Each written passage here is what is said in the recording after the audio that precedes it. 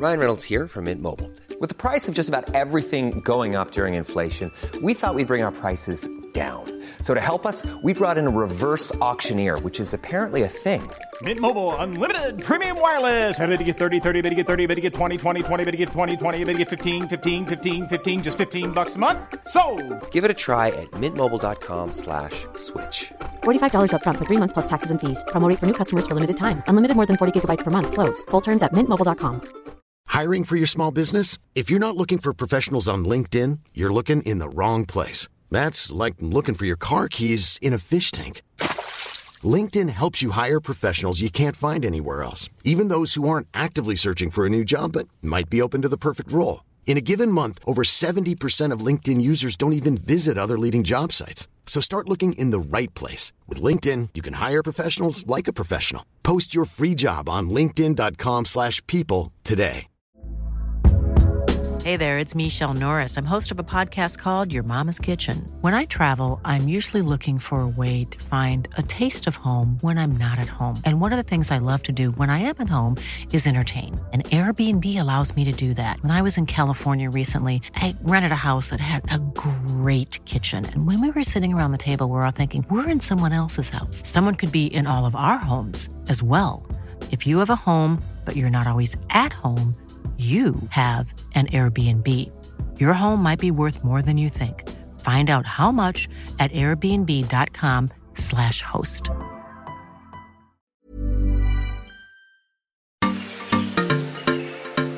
You're listening to The Contest and Me, a podcast from the Eurotrip.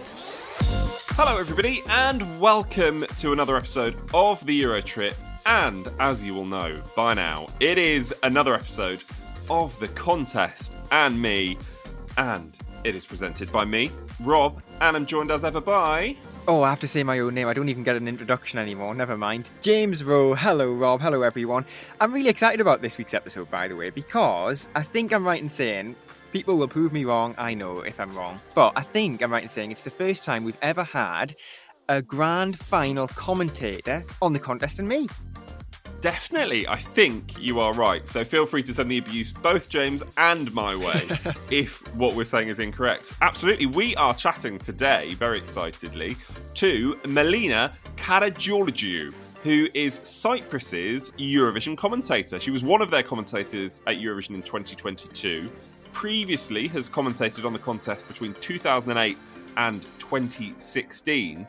And before we go on, Melina, if you are listening to this, I appreciate that isn't how you pronounce your surname, and I'm really, really sorry, but I am neither Greek nor Cypriot, and therefore cannot get that pronunciation quite bang on. But for the purposes of the podcast, and I'm very sorry, feel free to call me by the wrong name, Melina, if you would like. We're going to go with Melina Karageorgiou. You haven't had much practice with Greek or Cypriot, have we? Because I think this is only the second ever guest from Cyprus we've ever had on the podcast. But rest assured, so many great stories from Melina coming up, from when she was growing up in Cyprus, somebody from the Eurovision Song Contest that she had a crush on, and, of course, some tales from the commentary box as well. Yeah, we get a tour around the various commentary boxes that Melina has found herself in over the last decade or so. So that is definitely worth staying tuned for. So we've got all that still to come.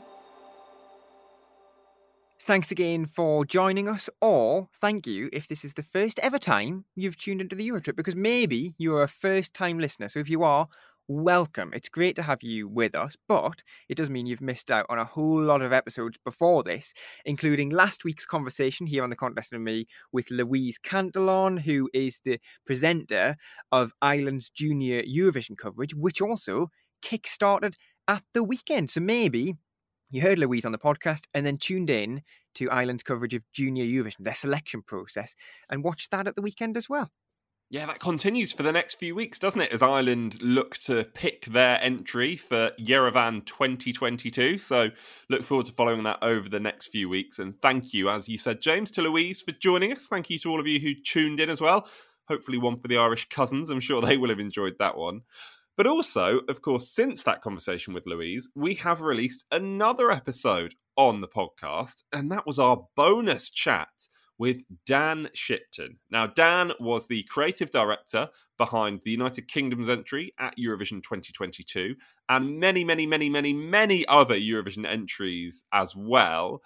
James, before we get to what everyone thought of the chat, what did you think of the chat? Because I don't think I've really had the chance to ask you since the episode, of course. You gave your initial reaction on the podcast when we released it on Friday, but you've had a few days to think about it now. Yeah, maybe everybody's had the same amount of time to sort of ponder since they heard your conversation with Dan, which was a great conversation because we got so many little gems from it about his process and his involvement with the Eurovision Song Contest. I think we learned so much that we didn't know about that side of the Eurovision Song Contest. We know about the performers. We know about some of the producers. We've been lucky enough to chat to the likes of Krista Bjorkman and Sita Backer here on the podcast, but never that sort of creative side, have we? So, yeah, I think maybe I'm like everybody else. We learned a lot about an aspect of Eurovision that we didn't already know about. Definitely. If you haven't listened yet, just a little tease for you, and people that have listened already will know this, but there is part of that episode where Dan talks about how early he got involved with the UK's project in 2022. And it is astounding just how far before Eurovision 2022 that conversation was had. That's all I will say. James, you mentioned Sita Backer as well. Are we allowed to tell people that Sita Backer slipped into our DMs the other day? I don't know if we can say exactly what it was about, but maybe people can figure out what it was about. But he did, didn't he? He sent us a DM, and we've been planting some seeds, and hopefully those seeds will shoot. Is that a phrase? Those seedlings will shoot. You can keep your seeds away from Sita and me. Thank you very much. I don't know where we go from there, but I'm going to go to some of your tweets after that episode with Dan Shipton. Sophie said, just finished it. It was amazing. Sophie, thank you very much for that. Also, another one, Corrie got in touch. She said, I love how Dan saw the plans for the 2022 stage and decided not to rely on those elements working. Good call. Brackets, by the way, the 2017 staging for Lucy remains my UK fave. Yeah, Dan mentioning that him and the rest of his team had kind of worked out that they thought that the stage wouldn't work properly in 2022 an awful long time before the rest of us realised that that may indeed be the case. And also there was a mention of Parlophone from Dan Shipton in that episode. Parlophone were at the time Sam Ryder's record label, because Sam at the time not signed by Tap, but Tap Music got in touch with Sam Ryder because the producer of Spaceman was signed to Tap Music. This is all very confusing. Anyway, Parlophone were big supporters of the UK entry last year, and Asa Ben got in touch. He said, nice interview. As mentioned by Dan, Parlophone's involvement was also really important, and I think that they're the real unsung heroes of the year, when everyone just thinks Tap did everything. And then Blue Zone got in touch, agreeing with what Asa Ben said. Blue Zone said, so true, Parlophone could have turned it down, but didn't. They took on the challenge, and some of the funding would have come from them too. I also really appreciate how Warner invested so much in promoting Sam around Europe. As Sam constantly emphasised, it was a team effort, and that is absolutely what we learned from that chat with Dan. So thank you to everyone who got in touch with us about that conversation. And if you want to read more about how the staging for Spaceman could have looked, then make sure you head over to eurotrippodcast.com. Yeah, absolutely. And for any of your other thoughts, whether it's about Dan Shipton or Louise Cantillon or the guest we've got coming up today, then make sure you get in touch with us on Twitter and Instagram. We are at EurotripPodcast, or on the email, we are hello@eurotrippodcast.com. This is the Eurotrip. Absolutely. Let's crack on then with today's chat on the contest and me. James, noticed that you didn't try and pronounce Melina's name there. I normally don't avoid names, but it's just because I feel like I'm under pressure where you sort of apologise with your pronunciation. I thought, well, that would have been my pronunciation as well. I'm not going to go with the same incorrect one as you did. So we all know who I'm talking about anyway. Absolutely. Melina Karageorgiou. However, that isn't how you pronounce her surname. But Melina, really sorry. Once again, if you are listening, Melina, I'm really sorry.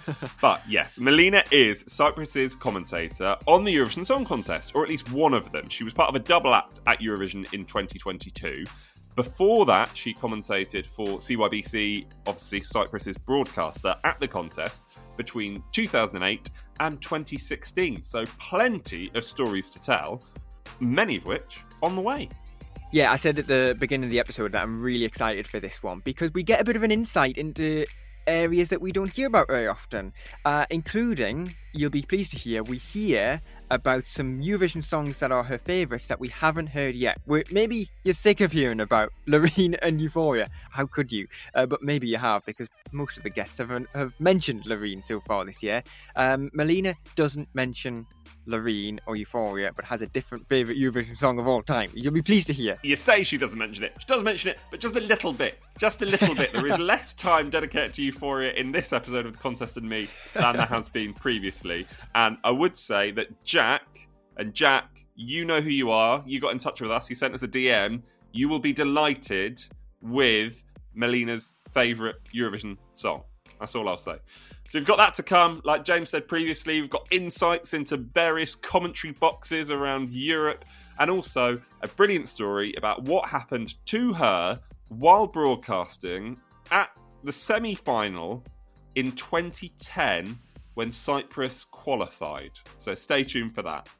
So let's get to it, shall we? This is Rob's conversation with Melina Karageorgiou here on the Eurotrips, The Contest and Me. So, Melina, welcome to The Contest and Me.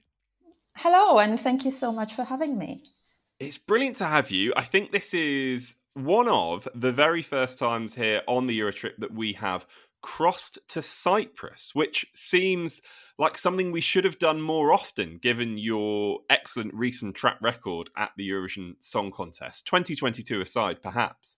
But Melina, what is it like over in Cyprus at the moment? Give us a bit of escapism, because here where I'm talking to you from in the UK, it's pretty chilly at the moment. Yeah, it's quite warm here. I don't want to make you jealous, but it's quite warm. It's still summer. It feels great. And coming back from work after writing stories about conflicts and boring politics and sad events, it's definitely a great interval act to be with you right now.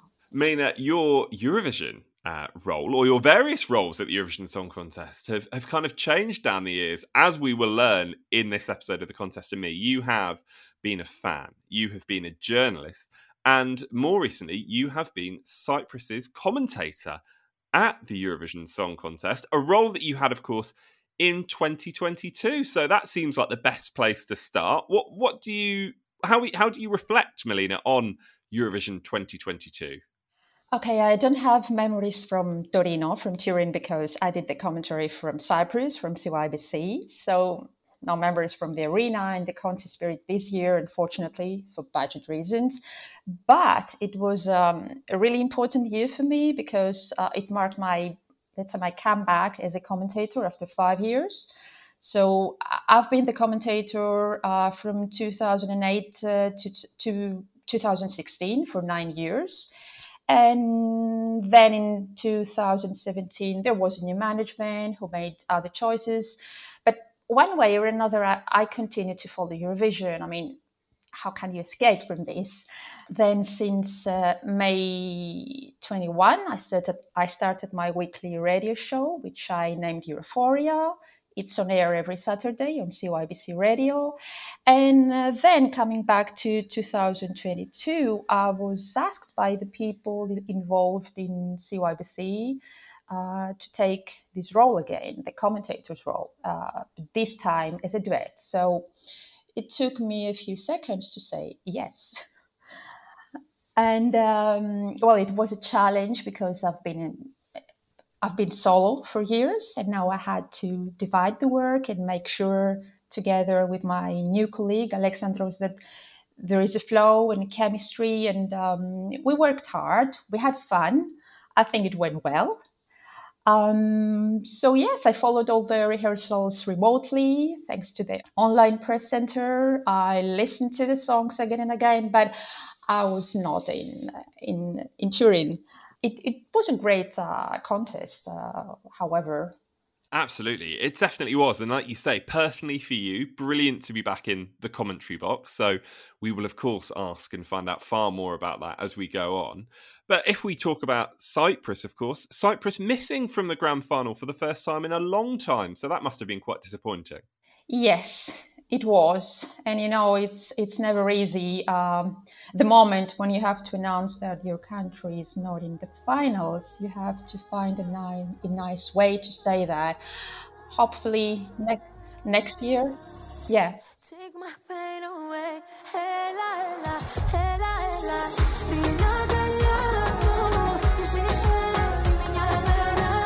Melina, it's a lot of responsibility, isn't it? Like you say, especially for those of us watching maybe at home or even in the arena just as fans.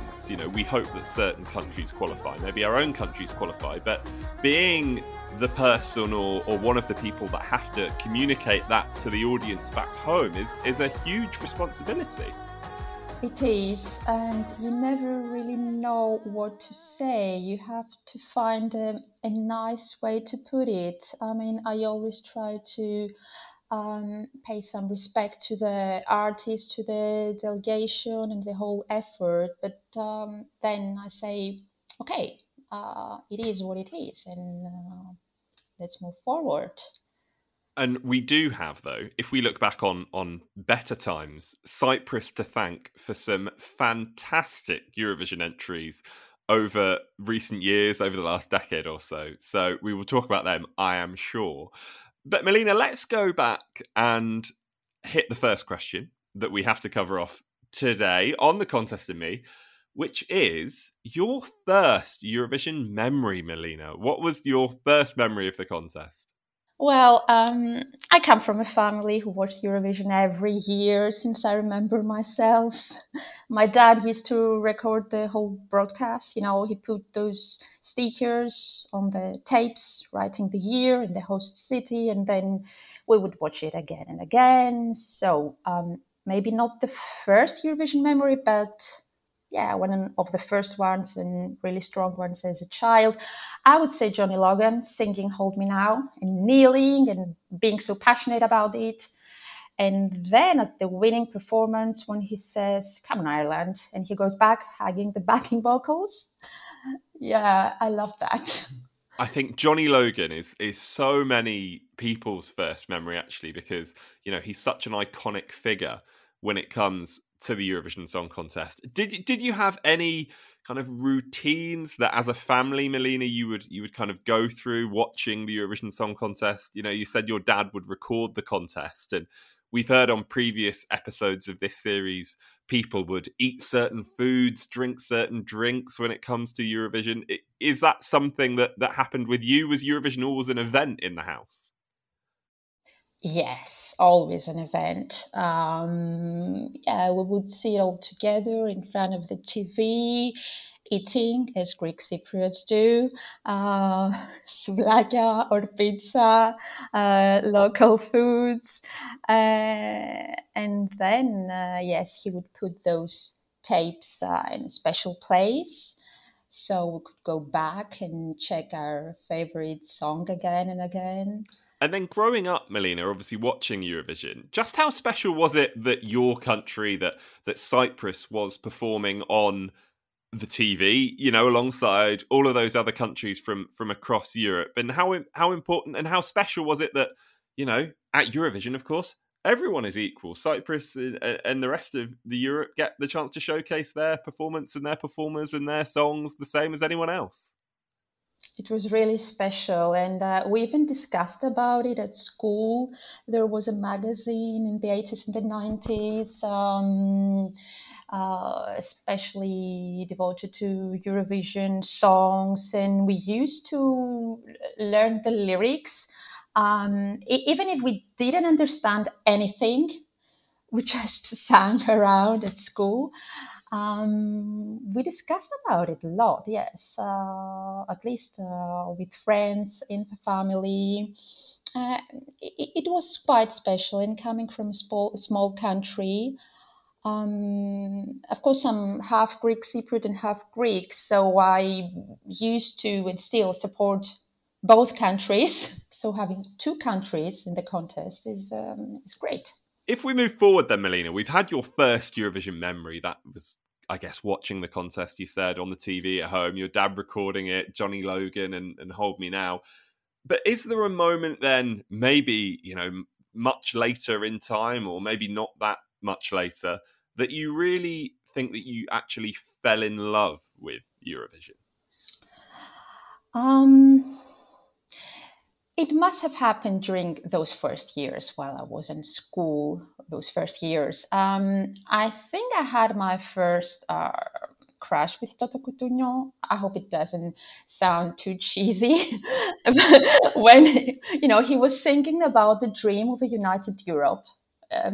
Italian sounded amazing. The whole idea sounded great. And he was wearing white, just like Johnny Logan did. So that was a moment. Well, if we move forward then from Toto, which we're putting down as the moment that you fell in love with the contest, and we've already had your first memory. So far we've got Johnny Logan and Toto as two key individuals that go back through your history of Eurovision. Your favourite Eurovision year, Melina, and let's talk about, your own history with the competition, because I don't want to put words in your mouth, of course, but 2006 must have been a special year. Yes. Okay. I would say 2008, 2006 also bad. 2008 was my first year as a commentator, but not only a commentator. Back then, the CYBC director asked me to work both as a commentator and a journalist, a reporter, for 15 days in Belgrade, which was a lot. It was huge for me. I did have a previous experience in Athens, 2006. That was the first time, actually, that the Cyprus television sent a journalist on the spot. We know Athens is really close to Nicosia, to Cyprus, so there was a special interest. I had to report daily about the contest, the organization, doing interviews and sending my stories. It was amazing. It was exciting, and it was after Athens held the Olympics. Yeah, but 2008 was much more, because imagine having to report daily, but at the same time getting ready for the commentary, rehearsing and doing the commentary, the dress rehearsals for the first time. That was insane. But it was my first year as a commentator, so it was really important. And people in Belgrade were really friendly and warm and hospitable. So I learned a lot. Most importantly, I joined the Eurovision commentators community and family, the EBU family. So it was exhausting, but it was an absolutely great year. And there were some strong entries back then. So yes, 2006 and 2008. And then perhaps I would say 2010. I think Oslo did great as a host city. And Cyprus qualified from the semi-final to the final for the first time. So it was special. Absolutely, always special when you see, like you say, your country on the screen after the semi-final. You've made it through, and especially for you, as we touched on earlier, because you're the person that gets to share that with everybody watching at home. You mentioned, Melina, the Eurovision commentator family. What is that like? Because you must see so many of the same faces, and it must be so good to kind of reunite with them. But you must have had some great times and memories with some of them as well. It's always a pleasure to meet those people again. We share the love, we share the passion and the fun. It's great to see them during the commentary briefings, and then if we are lucky enough and have time at the parties, and we try to help each other. It's a special feeling, even if you don't see those people for a year or a couple of years. They feel so familiar, like family. Melina, how special was that moment? You said, back in 2010 when Cyprus qualified for the final from the semi-final for the first time. Does that therefore mean that Cyprus's entry from 2010 holds a kind of special place in your heart? And it was John Lillygreen and the Islanders, I think, representing Cyprus that year, which in itself is a fascinating story. Yes, it was. Actually, this is a really memorable Eurovision moment for me. So I was in my booth, and it was time for the 10 envelopes. We had the envelopes back then of the qualifying countries to be revealed. I was really excited, and I was announcing the countries, and then suddenly Cyprus was in the sixth envelope. So I started shouting. I would say that in Greek. Η Κύπρος είναι στο τελικό. Cyprus is in the final. And then I said, okay, we don't care about the rest now. But of course, I did continue doing my commentary as usual. However, I didn't know that for a mysterious technical reason, my booth sound was disconnected for several minutes, right after announcing Cyprus until the end of the results announcement. So I discovered that later because my phone was muted, my cell phone. But then I discovered that people from Cyprus were texting and calling to ask if I'm okay, if I fainted, and some others were really moved and emotional, and some others just thought that I left my position, that I just left, or I didn't care about announcing the remaining countries. I mean, it was crazy. Why up someday you'll see me? Why up someday you'll spot me in the crowd? Smile and say you missed me. Why up someday you'll say my name out loud? Tell me about your feelings. Tell me about your stories. Look into my eyes and come on closer. Make me immortal with a kiss. Be honest, Melina, did you get so excited that you pulled out the cable? Is that what happened? No. But, I just recently, one of the composers of Life Looks Better in Spring, Nassos Lambrianidis, told me that the following morning in the press room, part of my commentary, that particular part was played in the press room, and people were super exciting. We're trying to understand if I was crying or not, but no, I was just really, really happy. So this is how special a qualification can be, especially if your country hasn't qualified for years. No, just that moment of sheer joy. And if we just talk about that entry just a little bit more as well, the fact that John Lillygreen and the Islanders was representing Cyprus is fascinating in itself, because I think John Lillygreen is from Wales. As far as I know, the composers are Cypriots. I think they were looking for a male voice. So they went online searching for voices, for potential singers, and that's how they found John Lillygreen. What a brilliant story! Just amazing, isn't it? The brilliant stories that come out of the Eurovision Song Contest when people connect that otherwise potentially wouldn't get to, and then you end up performing to 200 million people. Yes. Melina, I hate to think that we may have taken your answer for one of the upcoming questions, which is your most memorable Eurovision moment. So hopefully you've got a little bit of time to potentially think of an alternative answer for that one. But next, Melina, we go on to your favourite Eurovision song of all time. So it sounds like John Lillygreen's song, of course, holds very special memories, but maybe that's not your favourite Eurovision song of all time. What would that be? Are you really expecting me to say only one?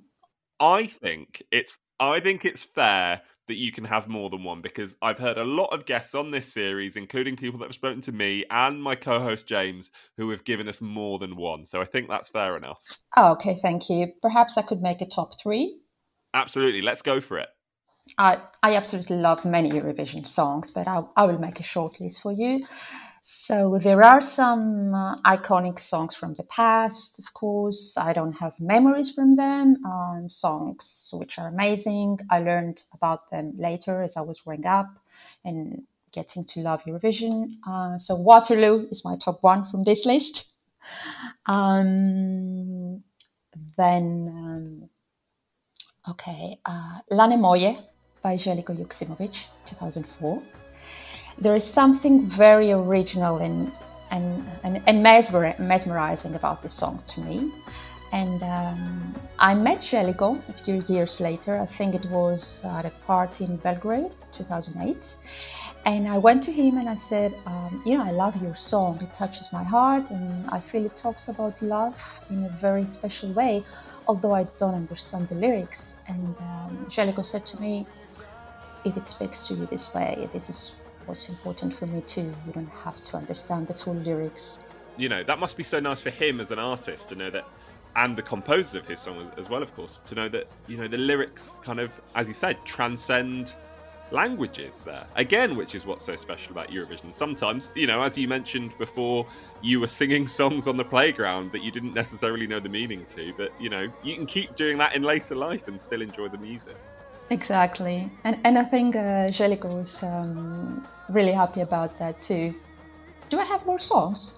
You can if you want. Are there any that still stand out? So far I've got you down as Waterloo and then Željko's song from 2004. But are there any others? I mean, your radio show you mentioned at the start of the episode, Melina, is it called Europhoria? Yes, for obvious reasons. Yes, I was going to say I can guess why it has that name. It's Eurovision and euphoria, of course, because it's euphoria. It's a Greek word, so it's that special feeling that Eurovision brings to us. Eurovision generates. Euphoria is one of the songs I really love a lot, but I would say another song. I would say Alexander Rybak's Fairy Tale. It was such a great uplifting entry, and Alexander was a clear winner. I remember the press room in Moscow. It was full of journalists and accredited fans. There were so many of them who had set Fairy Tale as their cell phone ringtone. I clearly remember that days before the contest. And whenever I listen to Fairy Tale, it just makes me happy. What does Fairy Tale sound like as a mobile phone ringtone back in 2009? Did it still sound good, even in that sort of quality? I just remember that whenever the phones rang in the press room, most of them were, da da da da da da da da.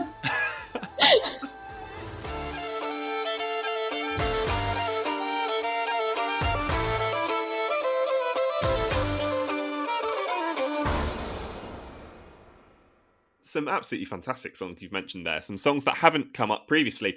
And actually, Melina, you didn't mention the one song that I assumed you would mention, which is, of course, Fuego. Oh, okay. I love Fuego. You can't be you can't be Cypriot and not love Fuego. Surely that's almost the law. Of course. But I had to mention. I can't be objective with Fuego. Melina, we've already had some brilliant, memorable Eurovision moments for you. You mentioned that moment in the commentary box in 2010, of course, for yourself. You mentioned some other brilliant ones as well, some of the parties down the years too.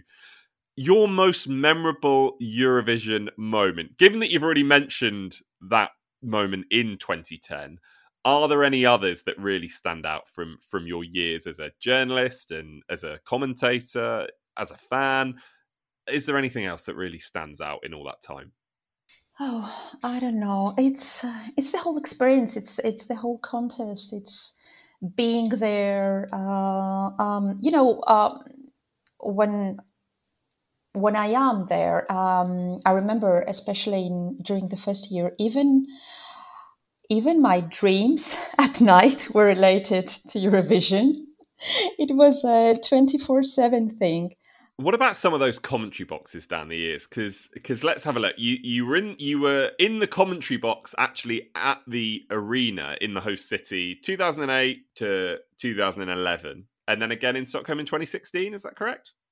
Yes. correct. Now, I've heard stories. Now, you weren't there. You were commentating, but you weren't there. Of the commentary boxes in Copenhagen in 2014, which I understand were very precarious, and it was very difficult for people to go to the loo because they had to climb a number of different ladders.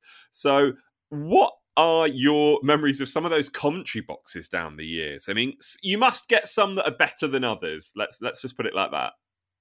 Okay, I've been told I was really lucky because my first year happened to be in Belgrade, and those commentary booths were not booths, they were rooms. So everyone from the delegation was jealous, and they were saying, "Oh my God, this never happened again." It was a whole room plus the booth. So most of the time, I had some people from the delegation in the room, and I was using the booth. But then, of course, this didn't happen again. I remember the commentary booths in Moscow. The booths were okay, but the security measures were immense. I mean, we had security guards between, let's say, the booths, and we had to make a circle, go all the way around in order to meet colleagues, the other commentators. I understand that was for security reasons, but there was no need to do that. So that was a bit annoying. And what about actually, Melina, what about some of the freebies? Do you get some good gifts from the host countries? Because I imagine as a commentator, you walk through that door into your booth for the first time and you are faced with a lovely little basket with gifts from the host country. Does that ever happen? Oh, yes, all the time. All sorts of stuff. They're so generous. I love it. I think I still have a vodka or two. I won't mention from which countries. I think we can guess. Yeah. I have beautiful things. I've kept them. Eatable stuff. Of course, I don't have them with me anymore. Cosmetics. Toys. All sorts of stuff. It sounds great. It's brilliant. It's brilliant to hear that I'm not entirely wrong, and that is what happens. We've heard brilliant stories of the commentary box there. We had that brilliant moment from 2010. We've had some brilliant favourite Eurovision songs of yours as well, and favourite years. How does the UK stack up, I suppose, for you at the Eurovision Song Contest? Because this is the part of the contest and me where we always ask about the United Kingdom. And up until last year, the question was, how do the UK improve their fortunes at the Eurovision Song Contest? But then, of course, as you know full well from commentating on it in 2022, the UK very nearly won the Eurovision Song Contest. So how do they keep performing at such a high level in 2023? Okay, I will be very honest. I want to say that I was really rooting for the UK entry. I think that from the moment I heard the first 5 seconds of Spaceman, I fell in love with it. If I was an astronaut, I'd be floating in midair, and a broken heart would just belong to someone else down there. It was a fantastic entry. I'm a big fan of Sam Ryder. Really charismatic, positive energy in and out of stage. Of course, I tried to be objective during the commentary, but I think it was a bit obvious how much I appreciated this entry. How difficult is that? How difficult is that to try and stay objective if there's a song that you really, really like or a song that you really, really don't like? How difficult is it to try and stay objective? I can pretty much hide it when I really don't like the song, but I can't hide it the other way. And I think it's not bad. I mean, people will vote whatever they like. My job is to present the song the best possible way, I don't like to be ironic, okay, sometimes we see extreme things on stage, but yes, if I really like a song, it will show. I saw an article earlier this week from Lara Pausini, of course, one of the hosts of Eurovision 2022, and she said that she found it very difficult to cover up how much she loved Chanel's song and Spain's entry at Eurovision 2022. Can we talk about Cyprus, of course, Melina? It seems only right that I can't ask you about the UK and not ask you about Cyprus. So how does Cyprus get themselves back in the final? I don't know how, but we were in the finals most of the last few years, so why not? I think it's time to see an artist from Cyprus. I think the momentum has come. Cypriot fans wanted to. We had some really good collaborations with artists from Greece and international composers, but there is a lot of talent in the island as well. And it would be great to see the talent on stage in 2023. Let's see, hopefully, as you say, a Cypriot artist at Eurovision next year. That would be brilliant. Melina, I've only got one more question. I can't believe it's almost time for our conversation to come to an end. And this is a question that always gives us such brilliant answers because lots of people have many different opinions on this one. Melina, if you could change anything about Eurovision, and of course, from the commentary box and as a fan and as a journalist, you know a lot about Eurovision. But if you could change one thing, what would it be? I know this is out of the question, or at least too difficult to happen. I would like to see a live orchestra, as it happens with the Sanremo Festival. But, as I said, this is very unlikely to happen. So, another more realistic change, and I think a really important one, would be to increase the number of the jury members. I think 5 people are not enough. It's not diverse enough. It's not always reliable enough. And as we know, 5 people make for 50% of the total vote of a country. So I would say jury members should be more, maybe 20 of them, and they should be carefully selected for the job. I mean, musicians, composers, artists, and preferably people who are not attached to media companies or things like that. That would be my one change.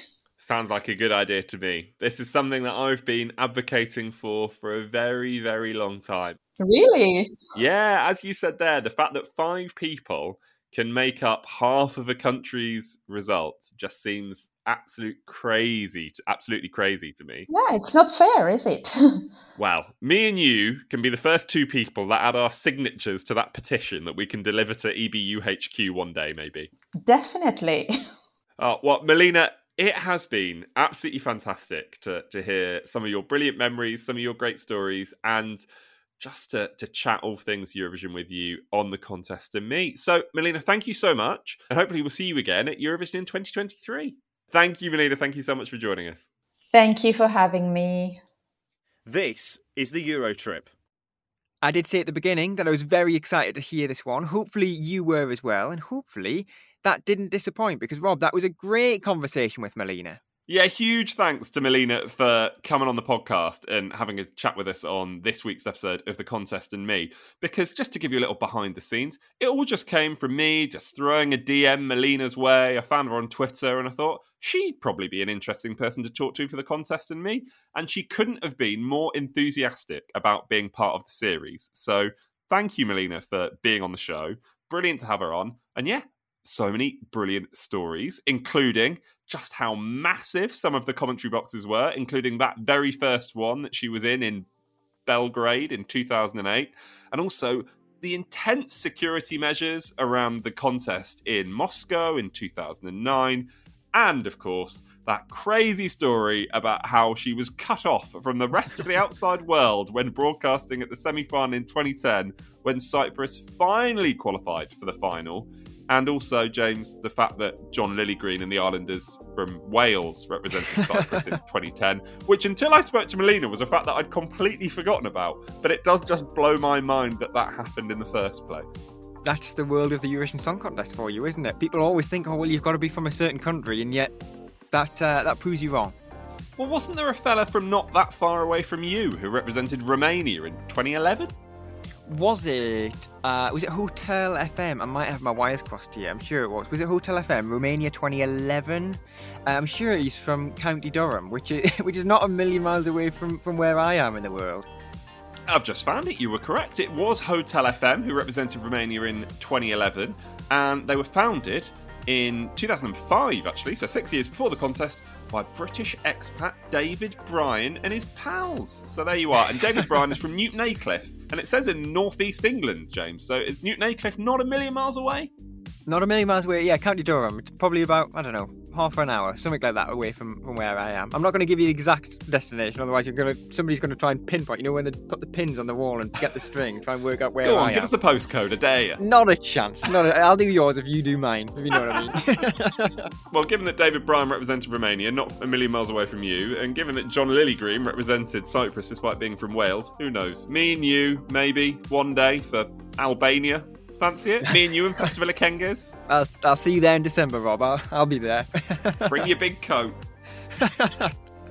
Oh, Rob, thanks again for bringing us that conversation. It was great to hear from Melina, from the world of the Eurovision commentary boxes. Hopefully you enjoyed that, and if you did, make sure you do get in touch with us online. We are at Eurotrip Podcast on Twitter and Instagram, and hello@eurotrippodcast.com on the email. We will be back with you again in a week's time for another episode of the Eurotrip, another episode of the Contest and Me. Yeah, this series is longer than last year. I think we just had the 6 or 7 episodes last year.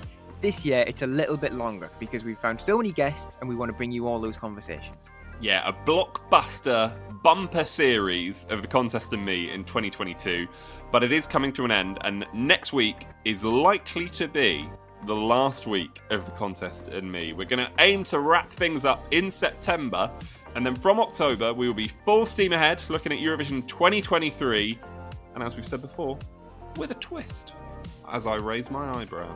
He does raise his eyebrows. It's very suggestive. I can see it. You can't. You'll just have to believe me.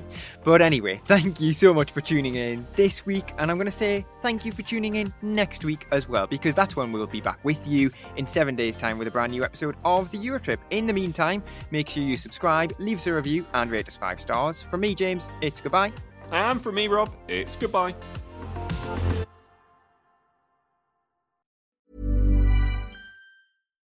If you're looking for plump lips that last, you need to know about Juvederm lip fillers. With Juvederm Volbella XC and Juvederm Ultra XC, your lip look, whether it's subtle or bold, can last up to 1 full year with optimal treatment and no additional maintenance. Find a licensed specialist and see if it's right for you at Juvederm.com today. That's JUVEDERM.com.